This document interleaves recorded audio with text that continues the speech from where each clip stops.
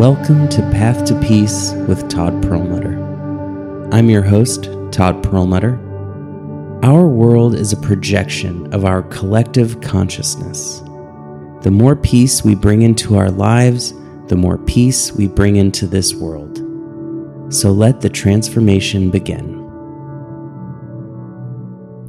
Today is a special podcast.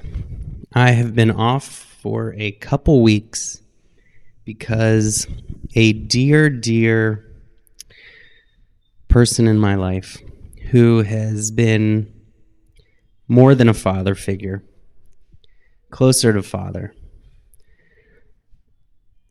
has been diagnosed with very late stage pancreatic cancer. And we got the news, and our lives were just turned upside down immediately. You know, we went from having a great afternoon and a great week to just all of those emotions and fear and panic and worry and heartbreak for everyone in the family who is going through this incredibly difficult time. And it is truly the most difficult time. There is no greater loss than the loss of a person who has always been there in your life and took up such a huge space in your life, to just have everything turned on its head. There is no situation quite like it. You know, we always say about our daily stresses of work and finances or relationships, you know, it's not life or death. Well, that does not apply in this most difficult of times. And so our world was turned upside down, and we got our first flight out of town to go be with him and the family. And we're just staying with him and his family for as long as it takes, and just trying to be some source of comfort for everyone, as anyone who has experienced some kind of cancer or illness with them or someone they love in their life knows just how difficult it is. I mean, it is to go from utter shock to utter despair towards moments of delusional hope and optimism, and coming to terms with that loss and going through that cycle over and over again. And it is torture for the people that witness it as well.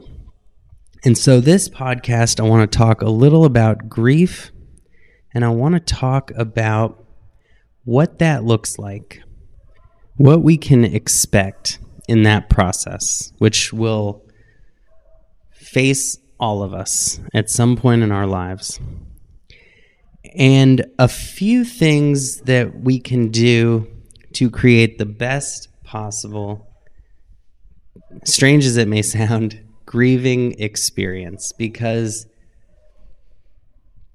within every storm is the rainbow that comes out later. And within every sunrise is a sunset. Within every birth is death.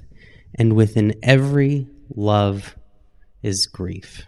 Because the only way to have a life free from loss is to have a life free from love. And as difficult as it may be in times of loss, we all choose a life of love. So first, I want to talk about the grieving process and what it looks like and what we can hope to remember when we are faced with the loss of a loved one or confronted with our own mortality. If there is one thing that I can hope for everyone on this planet to do, is to do as the Buddha called, die before we die. And what he means by that is simply to expand our consciousness and awareness so that we see the impermanence of the things in our lives that seem permanent. We cannot see a plant growing before our eyes. It looks totally still. We can't see a baby grow into an adult unless we look back over pictures and see the progression that way. And so things seem permanent. And in our subconscious mind, they become permanent, even though we know that everything is impermanent, that nothing lasts forever, that everything changes. We spend more time in permanence than we do in impermanence. And so we become subconsciously programmed to believe that everything is permanent and will last forever. And our egos, that clinging, grasping part of our mind, trying to grab something permanent to hold on to and just can't find anything, it will attach itself to impermanence. But if we can remember that when we receive a new present, a new car, that this will break down one day. And if we can maintain our awareness in the impermanence of everything, nothing will survive 1,000,000 years. Most likely, not even Beethoven or Mozart. How do I know this? Because no one remembers any story that happened 1,000,000 years ago. We all come from Source. We will all return from Source.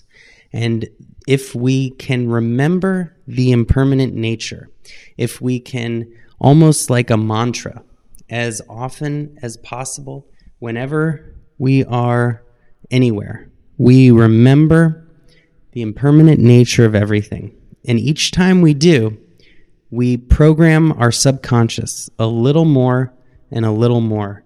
And this doesn't bring panic or fear or worry or stress like many people might think. Quite the opposite. It brings us gratitude, and we treat people with the love and respect they deserve and never take them for granted.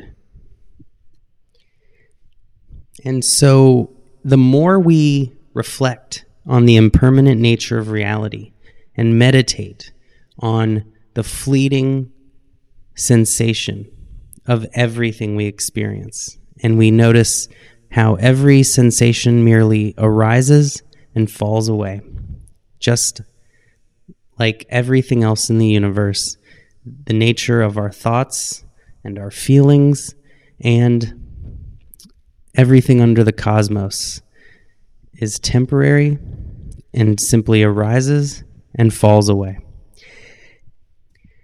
Their loss may still bring sadness, and there will be a grieving process, as there must be this beautiful, remarkable process that helps humans overcome the unthinkable.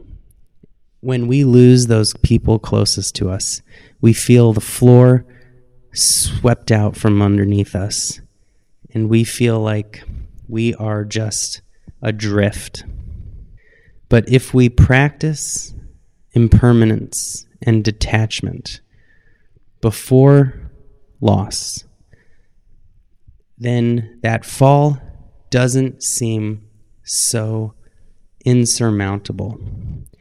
And this grieving process is the process of our brains, which had a deep hardwiring of a person that took up space in our lives, in our hearts, in our minds. And it has to come to terms with this gaping hole. And so we have this beautiful expression of love take place in every human being when we lose a loved one. This transitioning and new understanding of our lives and our place within the universe. And all I can wish for everyone who's grieving the loss of a loved one is to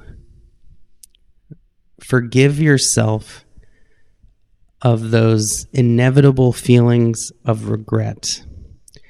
And don't confuse this beautiful process, which should be focused on our loved one, with anger at whether it's doctors or a driver or God or anyone else.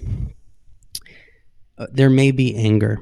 There may be anger at ourselves. We may feel like we could have done something, but only hindsight is 20/20.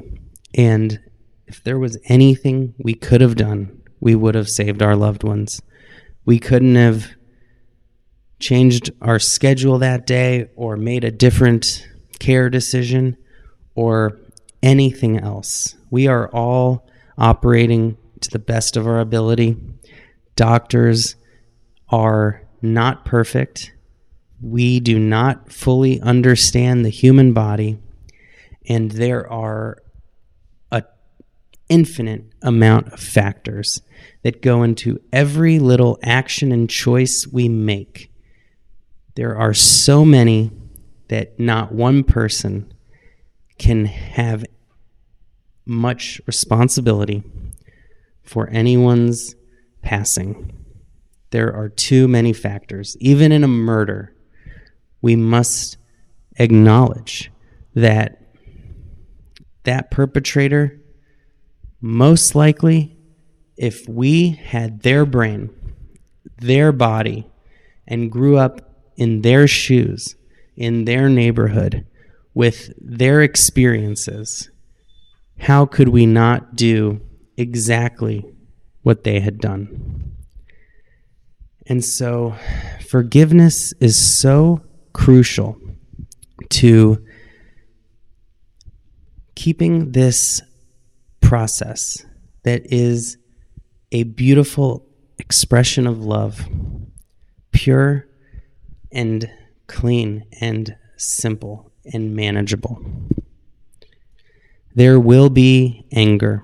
There will be regret and bargaining and denial and all of those stages that help us process this unimaginable heartache. But just like the elephants who cry at the loss of their loved ones, who visit the graveyard where they bury their dead and visit every year, who mourn just like we do.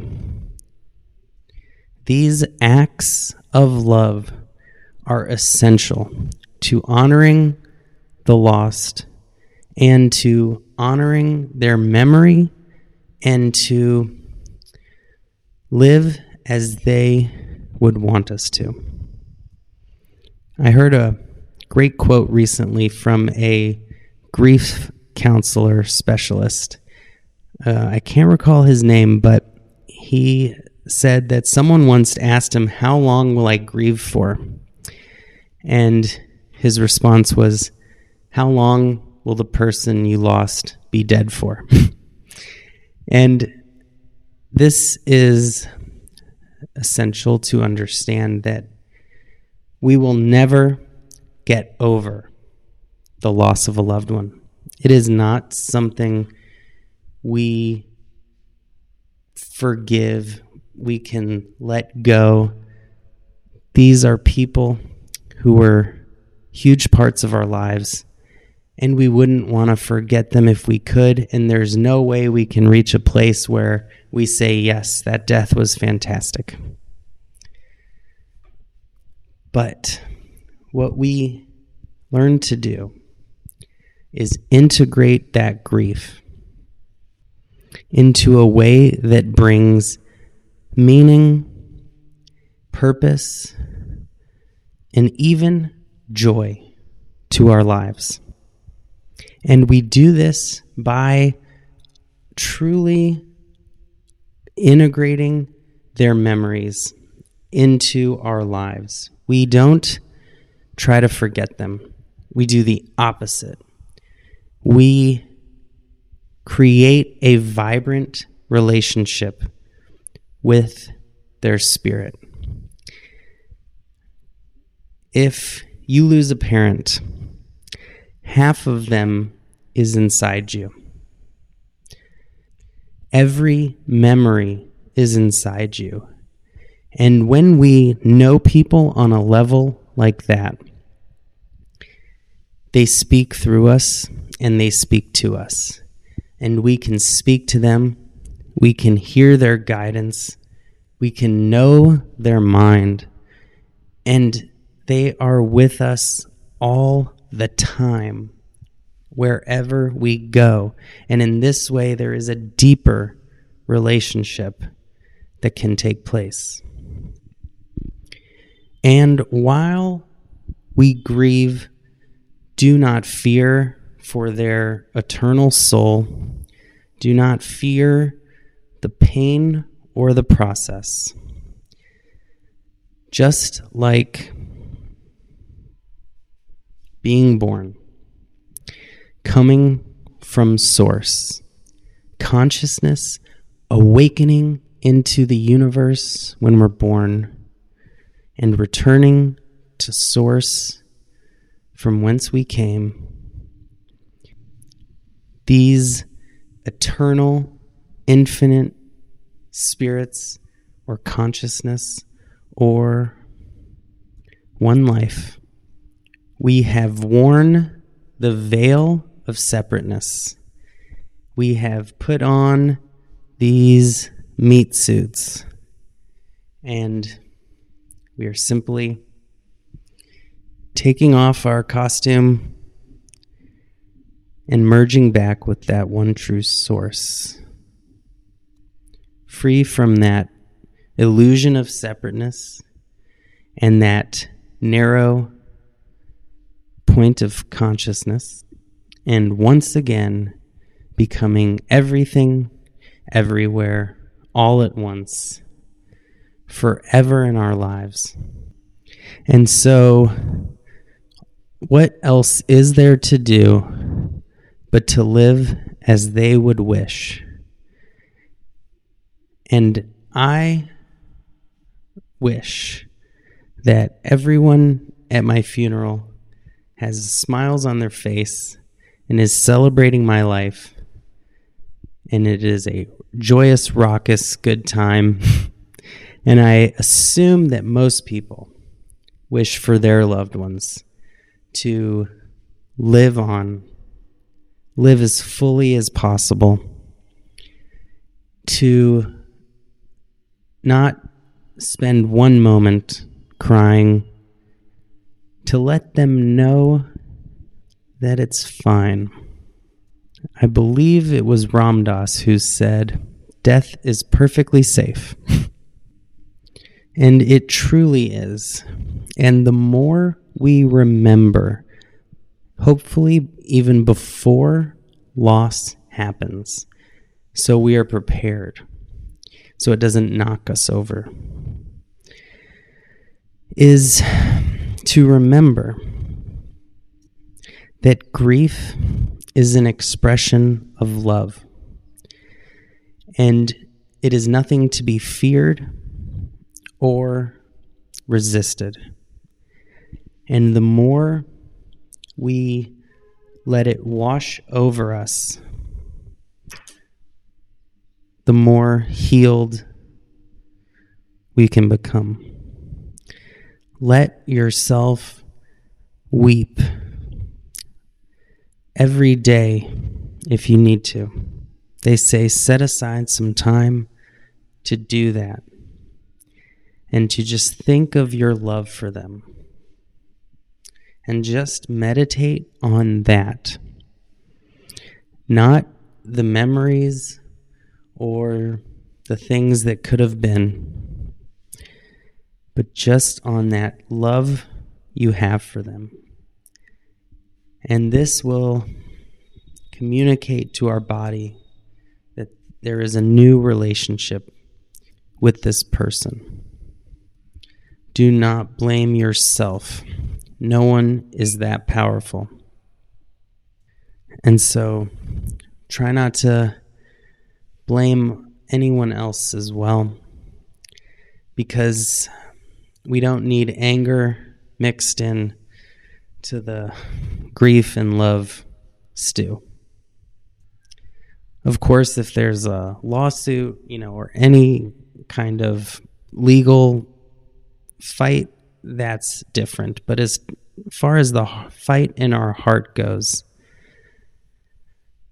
let's do our best to let that go. Forgive others just as we hope we would be forgiven, and forgive ourselves.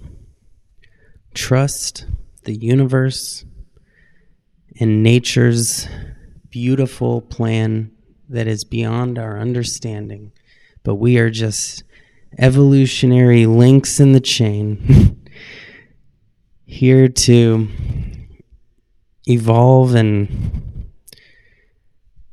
our consciousness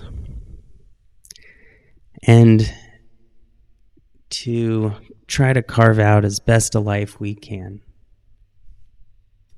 full of love, peace, and presence.